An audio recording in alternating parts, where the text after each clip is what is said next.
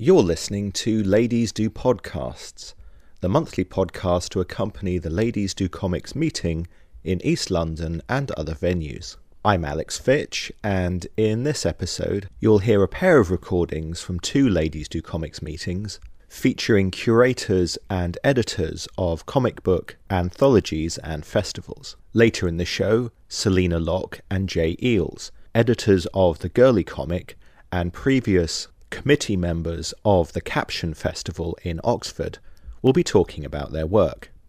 Before that, Charles Hatfield, an American lecturer in comics and author on books Alternative Comics and the work of Jack Kirby, will be talking about his career so far. I've been reading ladies' blogs for a few weeks, trying to get a sense of how things happen here and what the etiquette is. I needn't have worried.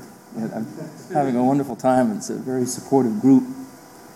I'm just going to talk about my job, the facets of it. I can hardly hope to match the power of the preceding speakers. I'm going to talk about what I do and how that works in the classroom and how it leads to publication as well. Say more about that cover later. I'm a professor of English who teaches and researches comics and who is committed to developing the fairly new academic field of comic studies and who likes nothing more than to hop over disciplinary boundaries and discuss comics with scholars who happen not to be professors of English. So I consider myself very fortunate to be able to describe myself this way. And I also think myself fortunate to be doing a kind of research tour of Britain this summer, since the UK has become such a very important nexus for comic study in the academy. So I feel doubly fortunate. I haven't been to the UK since the happy year I spent studying here at the University of Stirling almost 25 years ago, at a time when neither I nor most other people envisioned such a thing as a thriving field of academic comic study. So I want to thank you all for having me here, and to Nicola and Sarah and all of you for helping me get this tour off to a very welcoming start. So, I'm a professor. What does it mean to profess comics? Right? I'm a believer in trying to demystify these jobs.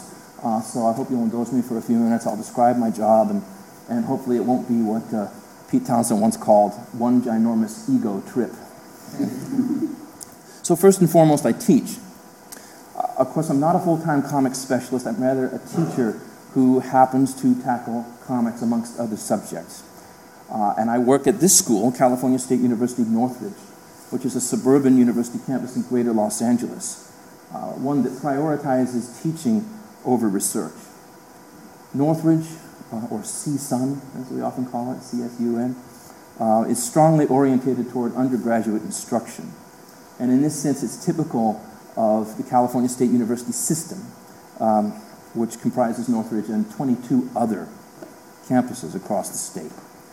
This is one of the largest schools in that system. It's got a diverse student population, somewhere between 30 and 35,000 students, and I can't tell you exactly how many, because the fiscal crisis in my state, in California, causes us to lurch unpredictably from growth to contraction, up and down, up and down. During any given semester, I can't tell whether we're in growth mode or retreat.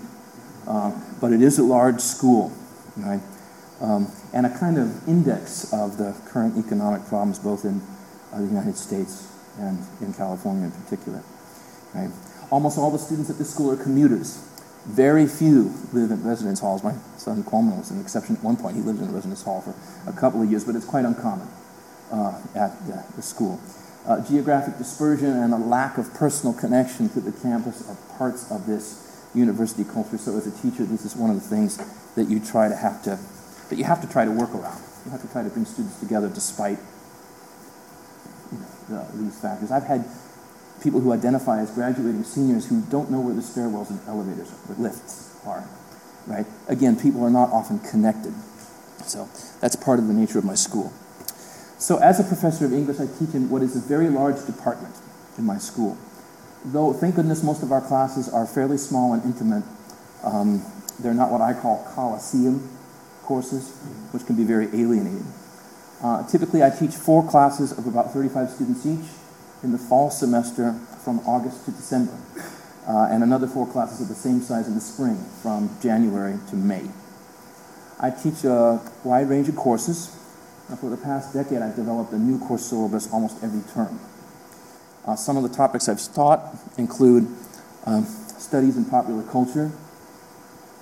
The horrible thing about this blog is that the banner image dates so quickly. Okay? Studies in popular culture, children's culture and the mass media, the Arabian Nights, fantasy literature and the art of world building, which is a subject that's dear to me, and recently, the comic book superhero. Every year for the past 7, I've taught another comics course titled simply Comic Books and Graphic Novels. We call it English 333 because it's worth half an Antichrist, or at least that seems to be the joke around the hallways. I developed this course for Northridge from scratch, first in an experimental capacity, and then as a full-fledged regular course so that it becomes a permanent part of the unique catalog. And what this means, bureaucratically, is that you're shepherding reams of paperwork not once but twice through multiple rounds of review. It's a very strenuous process. Now, I could have taught comics occasionally under the rubrics of other existing courses, and I have done that. I've done that as well. But I wanted to create a dedicated comics course that would outlast me, something that would always appear in the catalog and that others potentially could teach as well. So I tried to make this language as expansive as I could, so that people who are interested in things that I'm not as interested in teaching might be able to wrench the course in that direction if they so desired. So far, no one else but me has taught it. They think of it as Hatfield's course. But the idea is to make something permanent. This is curricular development, which means running a gauntlet of essentially conservative policy, right? The institution is quite resistant to curricular change, so you have to do things in a very precise way. And it's probably more information than you expected or wanted about the bureaucratic life of my school. But to me, this is an important topic. That's why I bring it up, because developing permanent, not ad hoc, not temporary, but permanent courses in comic studies is a crucial step, I think, to developing the field academically. And it's one in which I can make some kind of difference. My friend and colleague Rusty Wittick, the author of Comic Books is History, once said to me that being a comic scholar is like being committed to a perpetual, lifelong independent study. And that's not only because comics demand that we jump over disciplinary borders like art, literature, communication, and so on, but it's also because, with few exceptions, there have not been regular, steady opportunities for students to take courses in or to receive formal mentorship in comic studies.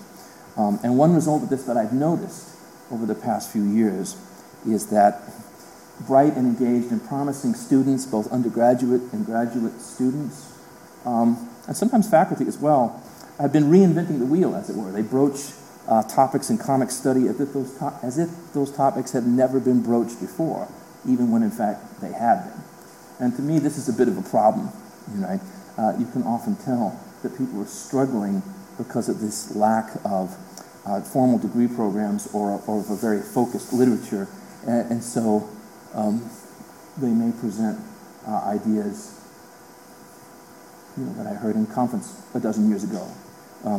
And we'd like to help people move beyond that. So I would say that in the Anglophone academic world, until very recently, particularly the last 3 or 4 years, we've lacked a range of well-produced journals. Obviously that's changed. And we've lacked a slate of well-publicized conferences that I can refer my students to.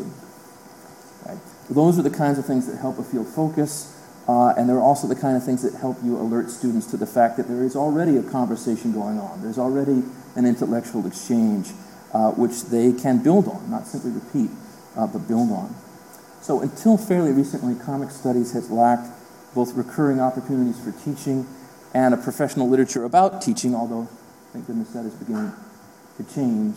This is one sign of that, published by the Modern Language Association last year, this volume, Teaching the Graphic Novel. It says a lot about classroom practice, with teachers teaching various kinds of comics from myriad perspectives.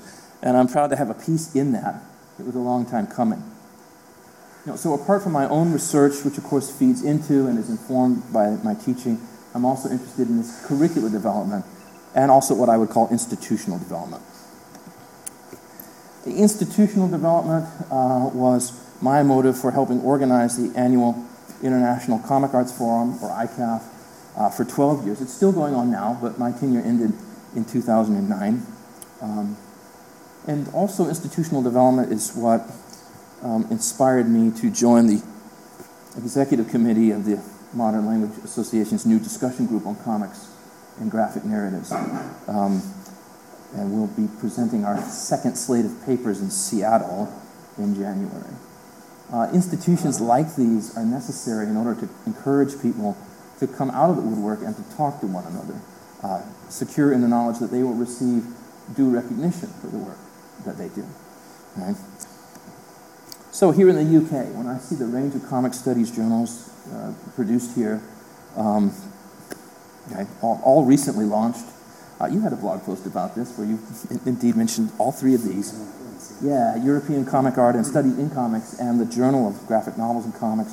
When I see this, when I consider the number of people I know in the UK who are teaching comics, when I anticipate the Manchester conference in a couple of weeks, all that makes me feel amazed and very glad, right? Because I can see that this field has become much more robust and welcoming than it was even a decade ago.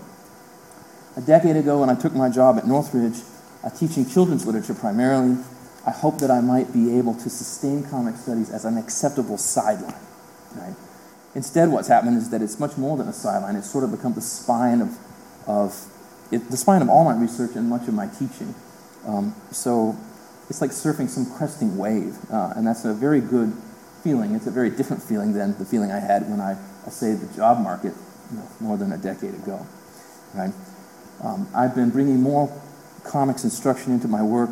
Besides that perennial 333 course, I often teach other courses that involve comics and comics theory. Courses like picture book theory, or this one, literature and the visual arts, which I think was 2 years ago, as well as various undergraduate and graduate seminars.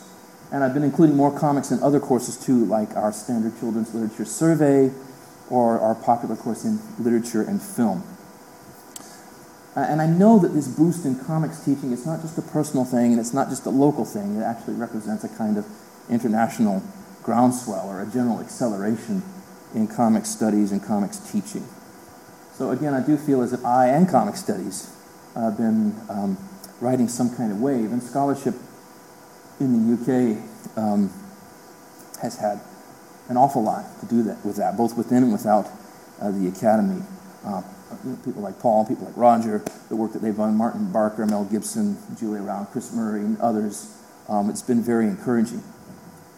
So, aside from the teaching and the institutional development, I also write about comics, of course, and this is what effectively balances my teaching. And this is the thing about academia to me, again, to try to demystify it a bit. It is a profound vocation for me, but it's also simply a job. And one of the things that's nice about the job for me is that it calls on several overlapping sets of skills and several distinct but complementary kinds of activity. Some of those are always public, like teaching, or speaking, as I am now. Some of them are private activity, like what I call the monastic bits, right, where I get to hunker down and write. And so the teaching is what keeps me responsive and on my toes. It forces me to extemporize and adapt a lot, keeping it real, as the cliche goes. But the research allows me to go into a hermetic retreat and think about things, and it seems that I really thrive on having those two things together. So from a selfish point of view, those two different but overlapping kinds of activity really help me. Again, I seem to thrive on that. So one of the things I tell my students very often is, if you're in academia, you get to be both a hermit and a social animal. In fact, you're kind of required to be both at some point. And that's brilliant. Those two things counterbalance each other beautifully. So in terms of my own research writing, I've got three strands that I can identify currently. One of them focuses on independent and alternative comics, small press comics and the like, and that's the topic of my PhD dissertation here, which after a lot of fiddling and updating and cross-country move and other things became my first book in 2005. My first and thus far only book. I chose the images for the cover, but I hate the type design on the top with its faux Superman type, and I've received a lot of ribbing because of that. I chose 3 self-reflexive images from about comics making, and I was very happy that they included all of my choices. But I really hate the cover. I love the inside of the book, though. The 2-column design and the way they've dealt with the text and incorporated the illustrations really reads well. But I just have to say that because as soon as my book was solicited, people went on the Comics Journal message board and talked about, what crap the cover was. Let's just say that my press alternates between the good and the crap, but they're getting very much better in terms of design sensitivity. And comics audiences do judge a book by its cover, right? It's important. It's a design-centric field, right? It's about mobilizing graphic design for the sake of storytelling, and therefore, if the graphic design is dodgy, then some people will make quick judgments. But otherwise, I'm very proud of the book, though I'm sure I would write it much differently were I to be writing it now. It took 5 years to get that from the dissertation to the book stage. My last revision was adding the date of Will Eisner's death, in parentheses, which occurred in 2005. For those of you who know his work, The Old Grand Old Man of Comics, that was a bitter revision. Obviously, the book was on the burner for too long. The second strand in my work, aside from alternative comics, goes in a quite different direction toward comics that are more fantastical in nature. Right? And that's leading to my forthcoming book, due in January, right? Called Hand of Fire, the comics art of Jack Kirby. Kirby, of course, the sort of quintessential American mainstream comic book artist. And I'm very interested in Kirby, have been for most of my life. His cartooning, his imagination, and the genres that he helped to found or rejuvenate, and that includes, obviously, the comic book superhero. I'm embedded in that whole tradition. I'm a near lifelong reader of fantasy and science fiction. It comes naturally. So I'm really stoked about going to that British Library exhibit on SF that's going on right now.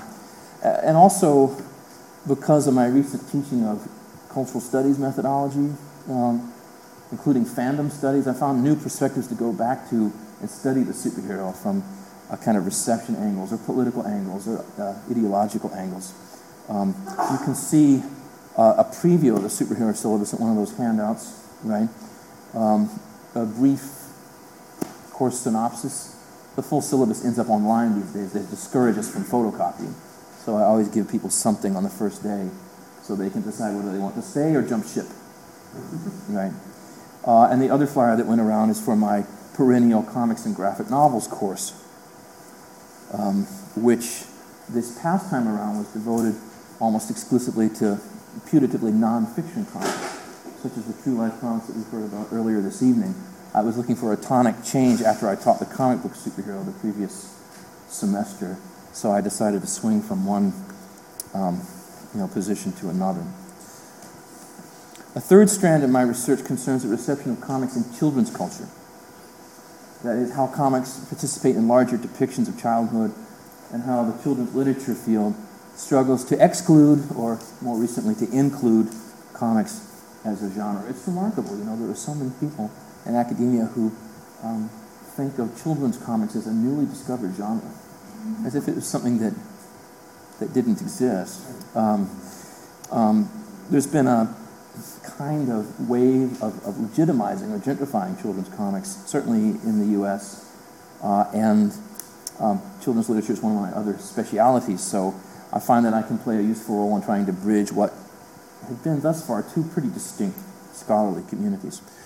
So for the Oxford Handbook of Children's Literature, recently released, I wrote a chapter on Peanuts by Charles Schulz, thinking that comics like that ought to be represented. When they asked me what I would like to do, I said, I want to do comics, and I want to do comics about kids. And the most recent publication in this area is a chapter on the graphic novel that I did for Keywords. Keywords for Children's Literature, published by New York University Press just this past few weeks. This is modeled on the famous Raymond Williams text, Keywords, where he takes disputed or controversial words in cultural studies and provides a history or genealogy for the words and their usage.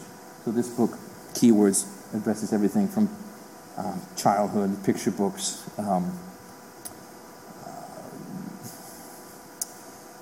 coming-of-age tales, questions of gender, and G for graphic novel. It's designed like a dictionary, so G for graphic novel, and they asked me to do that. So that was fun. I got to muddy the waters a bit. Right? I do a lot of writing that's not academic in nature, although that has tapered off a bit due to scheduling reasons. I don't see that as radically different from the academic writing, but the primary audience that I envision has to be a little bit different. I used to write a lot for the Comics Journal, not so very much since my move. The Jack Kirby Collector and other zines like that as well. And I'm now blogging with a few other blokes at thepanelist.org, where we hold forth and opinionate about comics. My review of Chester Brown's new book will appear tomorrow. And so, for those of you like me who are hot for the work of Chester Brown, speaking of autobiographical comics. So what ties all of these different kinds of writing together for me are four common concerns of mine. One is form, of course. I admit it, I'm an old-fashioned formalist. I like nothing more than analyzing the structural aspects of a comic strip or comics page. I'm fascinated by page layout. I'm fascinated by the tension or play between the linear and the tabular reading, right? Between reading in sequence versus just gazing at the whole page. I'm smitten with text-image relationships, tensions, contradictions, ironies. These are all things that formalists in comic studies are used to concentrating on. So I'm with Art Spiegelman on this one, who says that comics are not meant simply to be read, but to be reread. Right? There's a density to the comics page, which I find kind of hypnotizing. This is a page from Spiegelman's In the Shadow of No Towers, which definitely demands to be reread. It's an oddly stacked and, again, very dense page. So I can always be relied upon to harangue my students, learn the formalist toolbox, learn the terms, reread, be particular. So form is an abiding concern of mine, as it is for many, I think, in the field. Secondly, among my four, I'd say, overriding concerns, is just the notion of cartooning. I've become obsessed with the idea of cartooning as narrative drawing. Jack Kirby here. New Gods number 7, early 70s. I've become obsessed with this, and this idea of cartooning as a distinct discipline, as narrative drawing, really came into focus for me when I read the coda to Terry Grinstein's book, The System of Comics, as almost an afterthought. He says several brilliant things about cartooning as an act, or as an art form. That's not where the main interest of that particular book is, but he says some things that are very useful, and were very useful to me when I was doing the Kirby book. Thinking about simplification, typification, exaggeration, thinking about the rhetorical function of the image, what sets cartooning of this kind apart from illustration in the traditional sense. And that helped me greatly when it came simply to thinking about drawing. Right. And so that's something that I've been quite preoccupied with recently. The third overriding interest is the one of genre. Right? This is from Scott McCloud here. What is comics? And he posits his famous formal definition of comics, though I doubt he'd use the word genre to describe it. Genre is among one of the many terms, I suppose, you could use to describe comics. I've come to understand that genres are socially constituted, right? They're defined as much by social function or cultural positioning as by formal components. So if you're trying to define alternative comics or autobiographical comics or children's comics, superhero comics, what have you, you have to look at the reading culture. You have to look at the culture of reception. Who are the readers? Why do they prize this material? Where are they coming from? And this has helped me sidestep the kind of discussions I used to get entangled in, what I think of as unproductive blind alleys of discussion. For instance, the endless hair splitting about, what is comics? What is or is not comics? So, I am a formalist at heart. I love to rack up, formal terms and definitions and components. I love that toolbox stuff, right? But I've learned to define genres by what their community of readers say. Or maybe not to define them, but to think critically about what the communities are saying, right? For the comic book reader who emphatically maintains that manga is not comics, a position that makes no sense to me, right? I have to try to understand what the terms of that exclusion are. What is it that drives them? This comes from rhetorical genre theory, and it's really from the study of rhetoric, a recent study of rhetoric. It helps me understand things like the unique culture of comic book shops, right? Which is not the only place that comics can be found, but it's unique and interesting culture. Or the term graphic novel, so useful, so evasive, so hard to pin down, so inaccurate, so necessary, such a pain, right? But the term testifies to a history, a need for legitimization, a kind of consecration. And if you think about the audience, as well as the media that covers that audience, you can understand why the term has its uses. So in terms of genre, I tend to talk more than I used to about culture and economy, right? I mean, really, at the end of the day, I still want to get down and talk about panels, word balloons, and drawings. That's what makes it work for me, but the ability to sidestep some of these other discussions has been quite useful. So I try to put my formalist tendencies under some social or ideological pressure and analyze that way. So contra Scott McCloud, and this is an argument that was crystallized for me by Eddie Campbell. I agree with Eddie on this, that the formalism alone cannot help us understand comics in the context of their history and use. If you have a page in a comic paper or a newspaper where some of the imagery is in multiple panel form and others in single image form, and you insist that some of the things on that printed surface are comics and others are not, even though almost every general reader refers to it as the comics page, that seems odd to me. So that's where that concern with genre comes in. The fourth and last of my overriding concerns, this is perhaps more of a case of me as an academician talking to other academicians, which is the case of the question of disciplines. What constitutes a discipline, like a program in history, or philosophy, or cultural studies, or literature, right? The idea that comics make it impossible to maintain these distinctions is what I love about comics. Hence this mouthful of a term, interdisciplinarity, because that's the essential condition of doing any academic work on comics. We were in Waterstones the other day. You have to go, Britain's largest bookstore. So yeah, we went there, and it was great. I took a picture of the Dalek in the science fiction section. That was great. But what killed me about it is that, and this is true of the entire history, certainly of English literature, probably other literatures as well, is that the way in which works are racked or sorted and physically placed in an environment is part of what creates a sense of genre. So if you go into Waterstones, you'll see that literary criticism, which I suppose my book Alternative Comics is trying to be, because the subtitle is An Emerging Literature, literary criticism is on the first floor, cultural studies is on the fourth floor. That doesn't make sense to me. I understand why that's done, right? But I would want to efface or erase that distinction, right? I would want to maintain that literary studies is a subset of cultural studies. A not popular view necessarily with everybody, but see how the physical layout of the store, which requires you going up 3 floors, separates a book on popular music from a book about theater or a book about poetry, right? That's a disciplinary question, because we make pigeonholes in which we place objects of knowledge, right? So again, part of the charm of comics for me and the potential, besides the great pleasure that they give, just to me as a reader, is that they do require you to overleap some of these disciplinary distinctions: cultural studies, literature, art and art history, media, communication, book studies, print studies, graphic design, journalism, sociology, philosophy, right? Medicine, right? Yeah, medicine, right?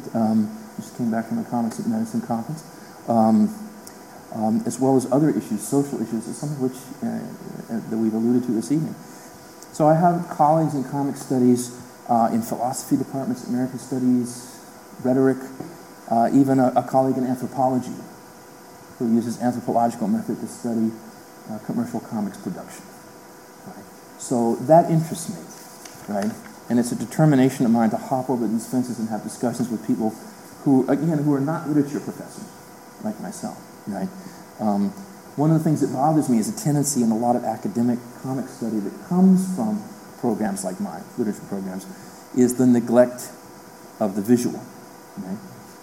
On the other hand, another thing that bothers me greatly is the insistence, which I often hear from artists and art historians, that comics cannot be literary because the literary cannot make room for the visual. I think that's manifestly false.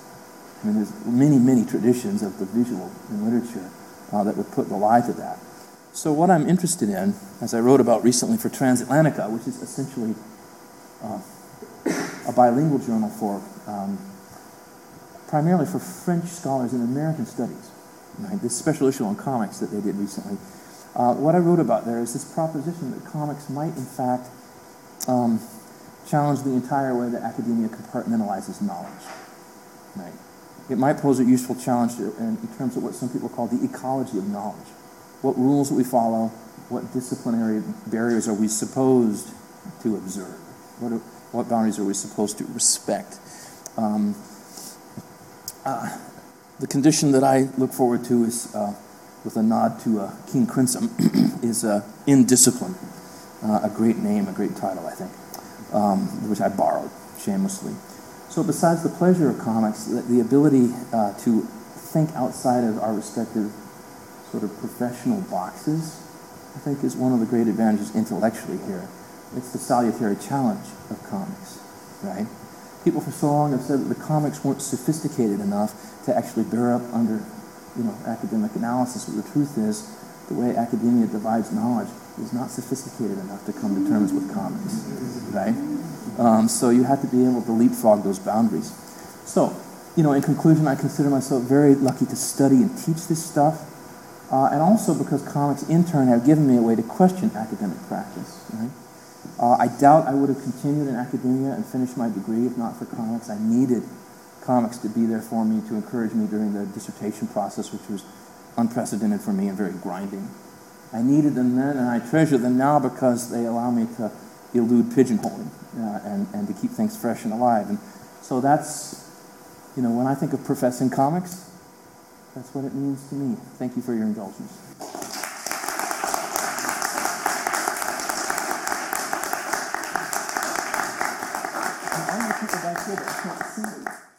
For more information about the work of Charles Hatfield, please go to www.tinyurl.com/Charles Hatfield. I'm Nicola Streeton, speaking from Ladies Do Comics London, resuming in the August meeting. Ladies Do Comics I run with artist Sarah Lightman, and we're very pleased to welcome tonight Jay Eales and Selina Lott.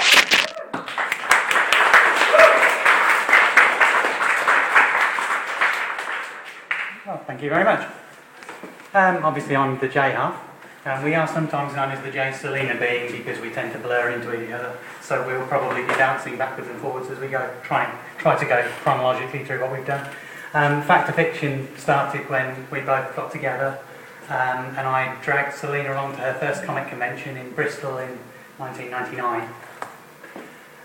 At the time, I was doing Doctor Who fan fiction.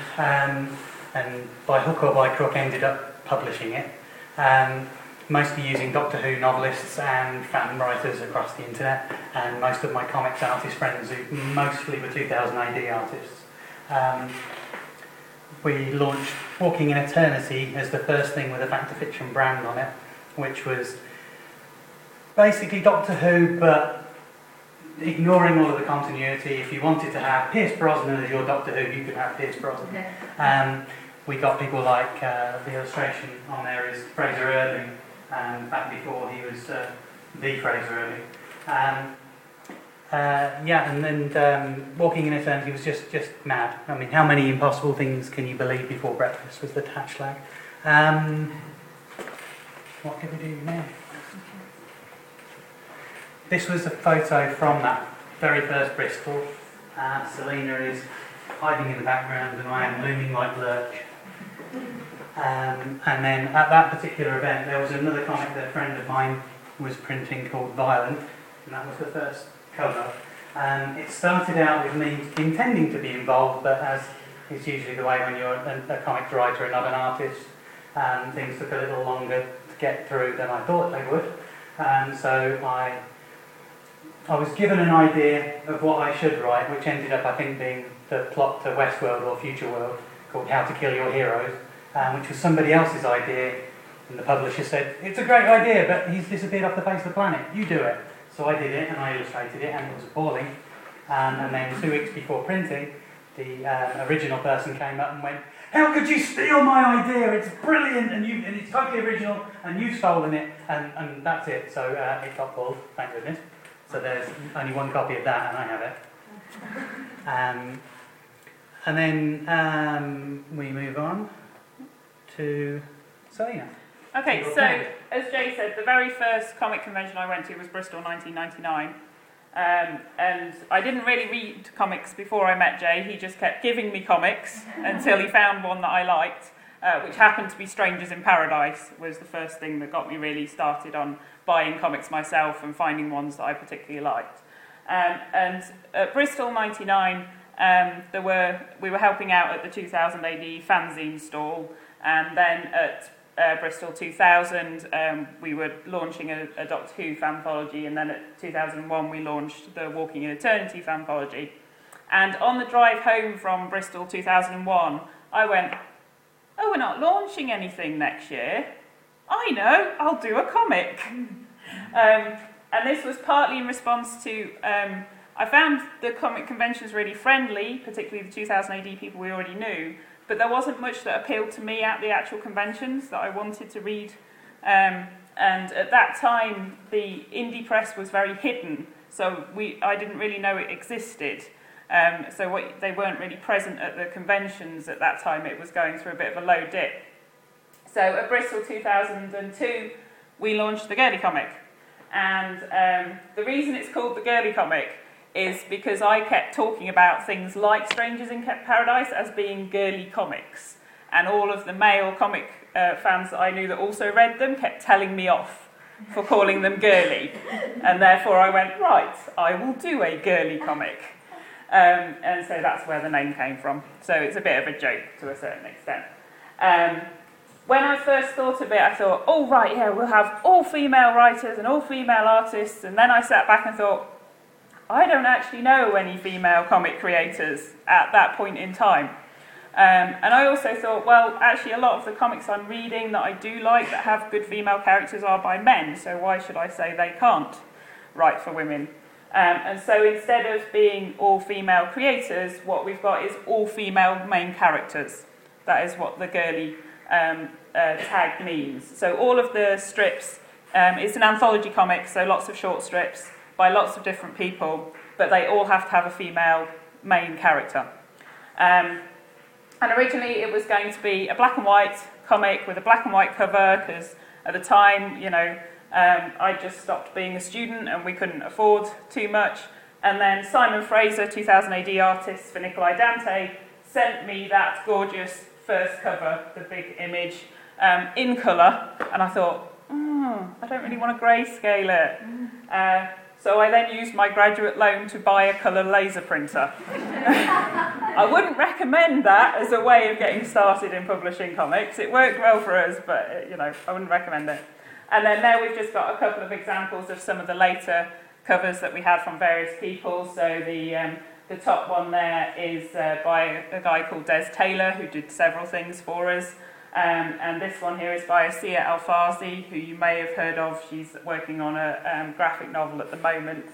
And she also was part of a Birmingham group of creators that were going through a course, and I can't for the life of me remember what the group was called, but she was one of the ones that came out of it. Laura Howell was another person that came out of it, and they were looking for places to submit their work while they were on the course and coming out of the course. And so Girly was one of the places quite a few of them submitted, so we were really lucky to have them sending us work. I don't know what's quite happened to that image that side there. Never mind. You can't talk about the Girly comic without talking about Lee Kennedy, because Lee is the only person that has work in every single issue of the Girly comic. Some of you may not have heard of her because she's very much a small press creator. I think she deserves a much wider audience personally. She's been cartooning for a long time. She originally comes from New York, so she tends to do strips, so like Indian Bones on the side there. that's autobiographical strips about her childhood in New York, being brought up in a quite strict Catholic family and going to Catholic school, and so there's quite a lot of amusing anecdotes that she tells.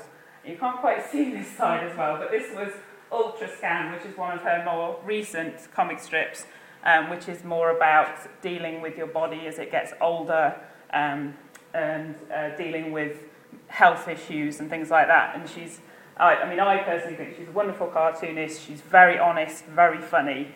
And if you're interested in her stuff, she goes by Crazy Crone on LiveJournal, where she puts up daily doodles and comics. And she's also on Twitter.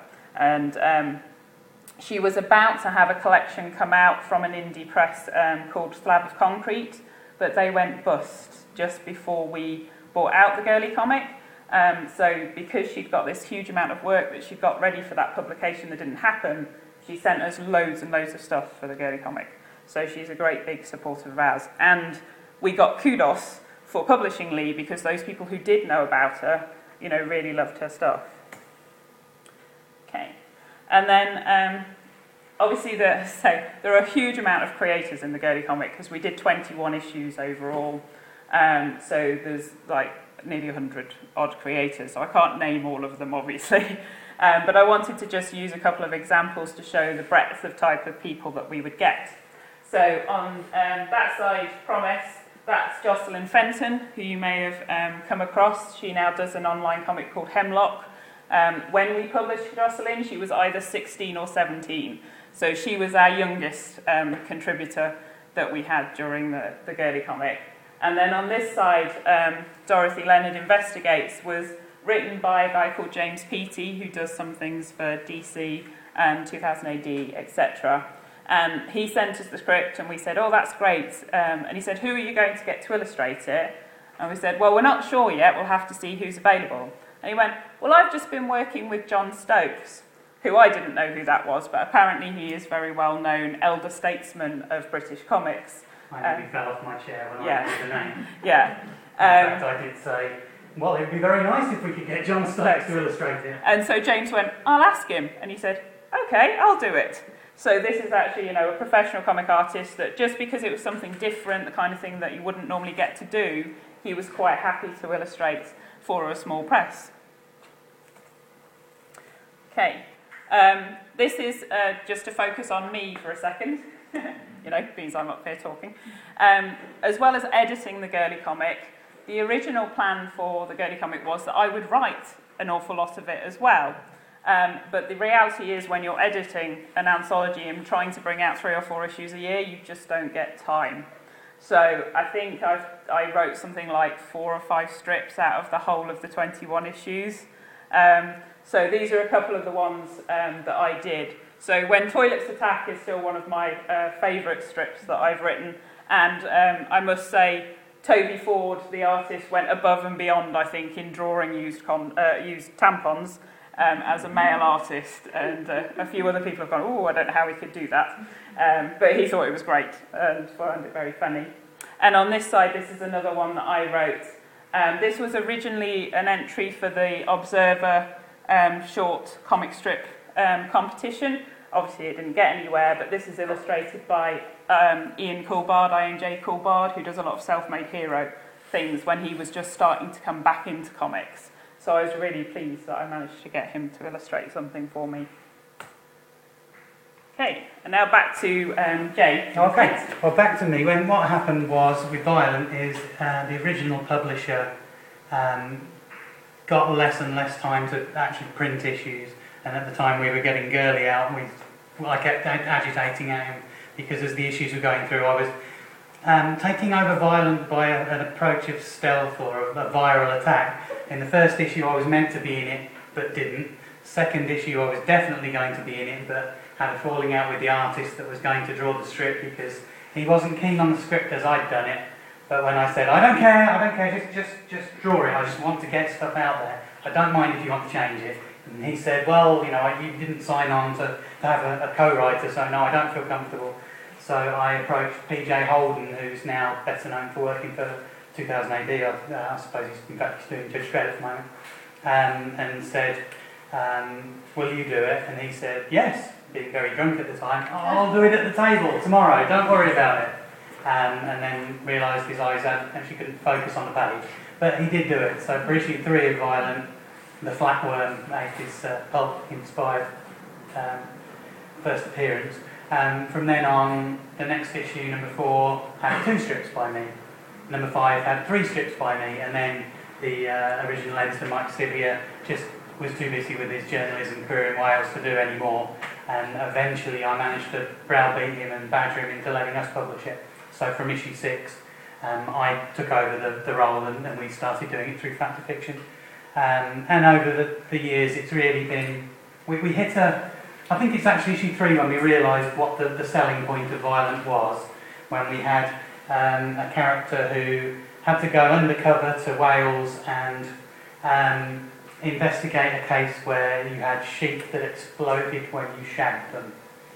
It was that just kind of level of cheeky black humour, and is that too far? I don't know. No, is it far enough?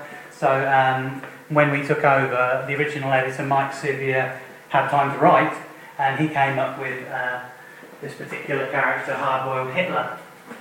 And it's basically the Captain America story, but from the Nazi side. If the super soldier serum was given to Hitler as an attempt to regrow his missing testicle. And it just gets sillier and sillier. Later on in the other illustration we have here, this is Space Dude by Darren Douglas.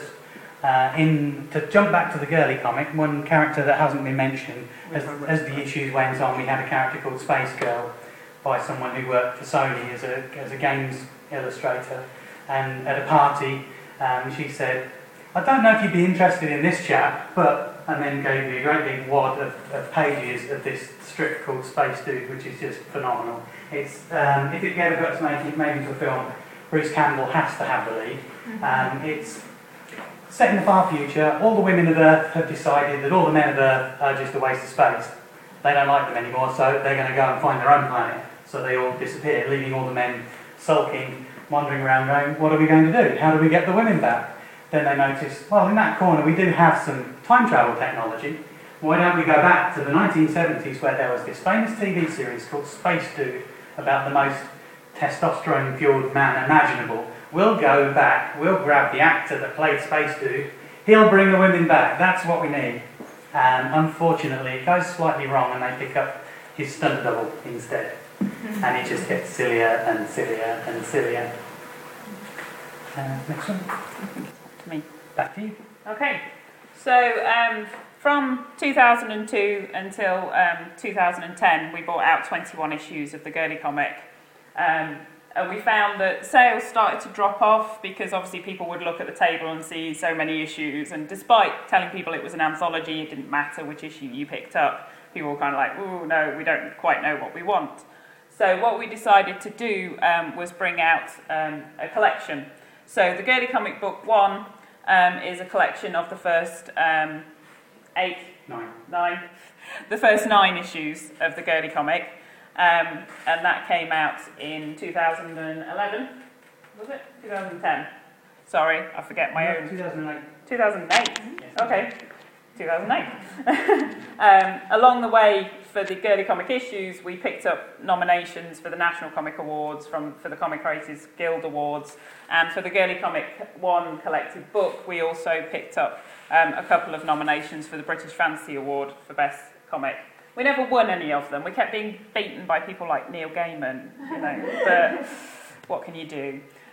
So we bought that out, and we bought it out in a limited edition hardback, which went out of print quite a while ago.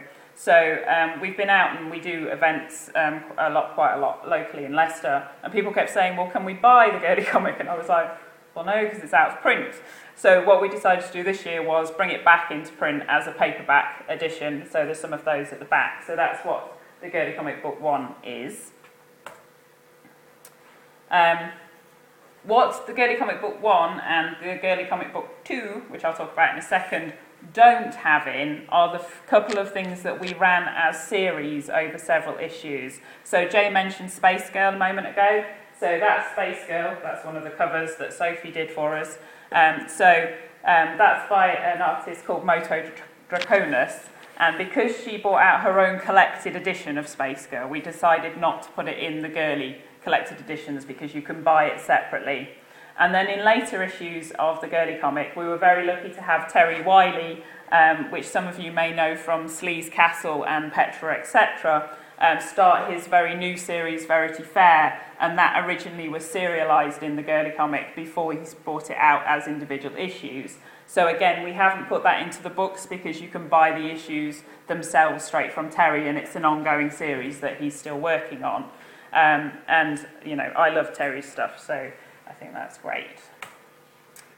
And then hot off the press, because they arrived from the printers on Thursday afternoon, is the Girly Comic Book 2, which is what we were bringing out to launch at this event and Caption next weekend. And this is a collection of issues 10 to 21 of the Girly Comic, plus a spin-off that we did called The Knickerdraw that was edited by a friend of ours, Deborah Boyask. So that includes the Knickerdraw strips and a 16-page strip that we never got a chance to use in the Girly Comic, which we've also put in. The cover artist on, I didn't say, the cover artist on Volume 1 was Des Taylor, who did other covers for us. The cover artist on this Book 2 is Caroline Parkinson, and she did a strip in Book 2 called Chess for Witches. So, and we liked this character and we wanted somebody looking out. And so Jay asked her to do a cover with that character, and the phones are tarot cards and the posters in the background. She's taken other characters from other strips to feature on there. And Jay does all of our designs, so he designs the logos and the covers as well. And we're running out of time, aren't we? Okay, so this was just, again, to pick a couple of people out.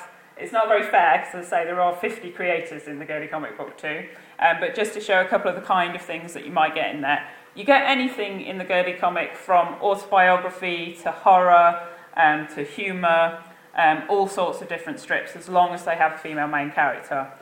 These are a couple of the ones that we featured. So on that side, The Monster in the Well was one of the early things that Kate Brown did, who you might know from doing things for the Phoenix, the DFC, and her own comics. So we were really lucky to get Kate as she was on her way up through the comic ranks. On this side, this is a strip where we have the same characters occur in a couple of different strips. And I don't know if any of you are familiar with the cooking show that used to be on called Two Fat Ladies, where they all used to ride around on a bike together. This is kind of like the supernatural version of Two Fat Ladies. Two Fat Ladies meets Ghostbusters. Yeah, because they go out and deal with supernatural problems. And that's written by Alistair Pulling and was illustrated by Bevis Musson, who Bev also does his own comics now as well. Okay, you better read really quick about Caption. We'll quickly go over Caption. Caption is something that started in 1992 in Oxford by people from university, and every year since then there has been another Caption. It is the longest running comic convention in Great Britain. No matter what any other convention says, it's Caption. Every year it has a theme, which is just designed because an awful lot of creators go to Caption. So it's an artistically based sort of thing. And so the theme is just something to tie everything together. The two big illustrations, Caption Dreams and Nightmares, that was from the same year. Those illustrations are a bit dark, but they're Al Davison, who comes every year to Manor Stall and to do workshops for us. That particular year it meant he got to do a Dream comic workshop, and he is one of the world's biggest authorities on Dream comics, so it was phenomenal to get him to do that. Every year there are different guests. It's one of the people who started it was Jenny Scott, who's still gamely staying on as the chairperson of the Caption conventions, despite having multiple children. I was just saying, we didn't explain why we're talking about it. We were on the committee from 2006 to 2011, so we just got there in about an hour. Took me an hour, you know. The 6 years that we did it, the themes were Caption Remix, where I just wanted people to take an idea of comics, remix it. It might be taking an issue of the Fantastic Four, rubbing out all the panels and writing new words, moving the panels around and making a new story out of it. It might be redesigning old characters for something new. Dreams and Nightmares is pretty explicit.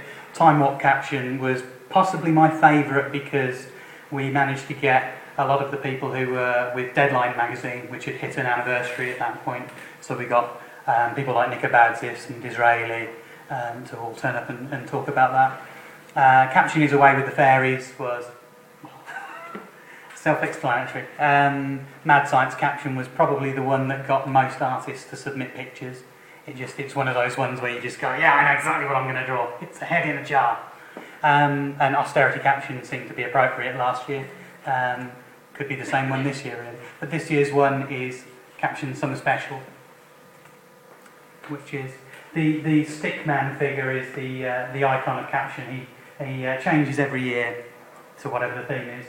But we decided we'd do 5 years of Caption and then get out, and we managed to escape finally this year after 6 years. But it's one of those things where you kind of have a changing of the guard, and it helps to keep it fresh. And David O'Connell, sitting in the audience there, is one of the new supremos of Caption. And it's next weekend. Yes, in Oxford. Right, actually. And that's all the information we have. So there's several people here who are guests next weekend. So if you're near enough to come to Oxford, we would really recommend it. Obviously, we're slightly biased from having run it for a few years, but we loved Caption before we stood up for the committee. And the reason we stood on the committee was because the whole committee stepped down one year, and they said, if you want Caption to carry on, we need people to step forward. And we did, because we love it. We think it's a great little convention. And one of the best things about it for creators is that there's a communal table where you just bring your books, you leave the books on the table, Caption sells them for you, and you can go to the bar. Or probably to the panels or the workshops, but mainly to the bar. For anybody that goes to a lot of conventions and sits behind tables all weekend and never gets to see anything because they're sitting behind a table on their own, that's the thing that sells Caption to you. Okay, anything? What else I've been up to across all the years? I did a comic strip adaptation of The Water Margin, well, a bit of The Water Margin, Outlaw Woo, for Ilya's Mammoth Book of Best New Manga for Constable and Robinson. And I managed to drag Toby Ford, who'd done various strips for us in the past, to come along and help me with that. I did a modern-day Norse mythology thing, See a Penny, about trickster gods, for Negative Burn, published by Image Comics, with Graham Neil Reid. I've been writing a lot of prose fiction more recently, mostly in horror titles, Old Zombie, Terror Scribes, Terror Tales. I did a science fiction story for Murky Depths, which was recommended for the British Science Fiction Association's Best Short Story of the Year. And last year I was in a Doctor Who spin-off called Faction Paradox. They did an anthology called A Romance in 12 Parts, and I did a prison story for that. And then liked it so much that when the editor said, would you like to edit the next one? I went, and he said, I'll pay. And I went, okay, absolutely. So that is just finished. I've just been announcing on the Fact or Fiction blog who all the contributors for that will be, so that should be out in the next month. And we've been doing a lot of talking at conventions, talking at panels. There's a States of Independence event that happens in Leicester every year for local publishers to get together and say, I'm out here, I'm doing this. And they asked us to come along and talk about comics, because mostly it was poets. And we've been asked to teach a course on how to write comics or graphic novels for the writing school. Yeah. Okay. And what else have I been up to? So we kind of put the Girly Comic on hold after 2011, partly because I was having health issues and economic issues, and obviously because we decided to concentrate on bringing the books out.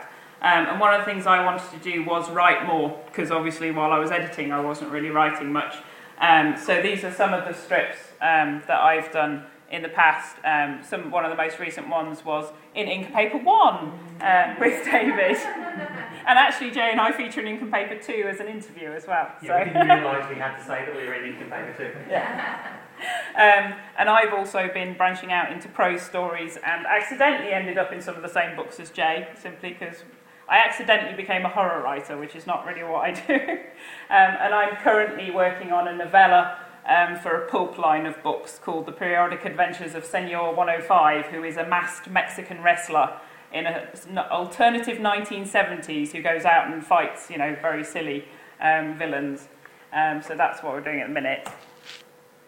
The future for Fact or Fiction, We are hoping to do a collection of Lee's work, so all of the things she did for the Girly Comic, plus as much of her other stuff as we can get hold of from her, because she has done a lot. And we're hoping to bring that out on her behalf sometime in the next year, though, you know, it would be lovely if she could be picked up by a bigger publisher as well. Why I've put the Girly Comic Book 3 ? Is obviously Girly Comic Book 1 and 2 collected everything that we already had. If I decide to go ahead and do a Girly Comic Book 3, that requires obviously new material and trying to find lots of new contributors. And I don't know whether there's still a niche for the girly comic, or whether, because there are so many more female comic creators out there doing their own thing anyway, whether it's something to do or not. So I'd be interested to hear if people had any opinions on that later on, because obviously for the first 2 volumes that was 10 years worth of material. So to do the third, right, okay, and that's probably us having to stop because we've gone over time.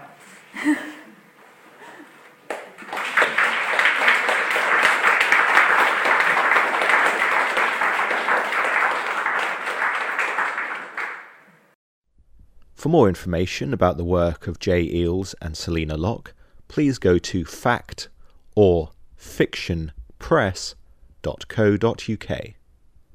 For more information about the Caption Small Press Festival in Oxford, please go to caption.org.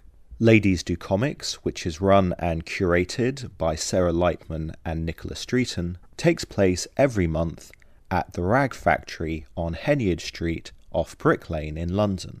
The next meeting is taking place on Monday the 10th of September, and guests include Richie K. Chandler, illustrator, designer and comics artist, Louise Crosby, poetry illustrator, and Louisa Parker, artist. For more information about that and forthcoming meetings, please go to ladiesdocomics.com. That's LAYDEEZDO comics.com. The Ladies Do Comics podcast was recorded by Nicola Streeton and introduced and edited by Alex Fitch, and there'll be a new episode online next month. Thanks for listening.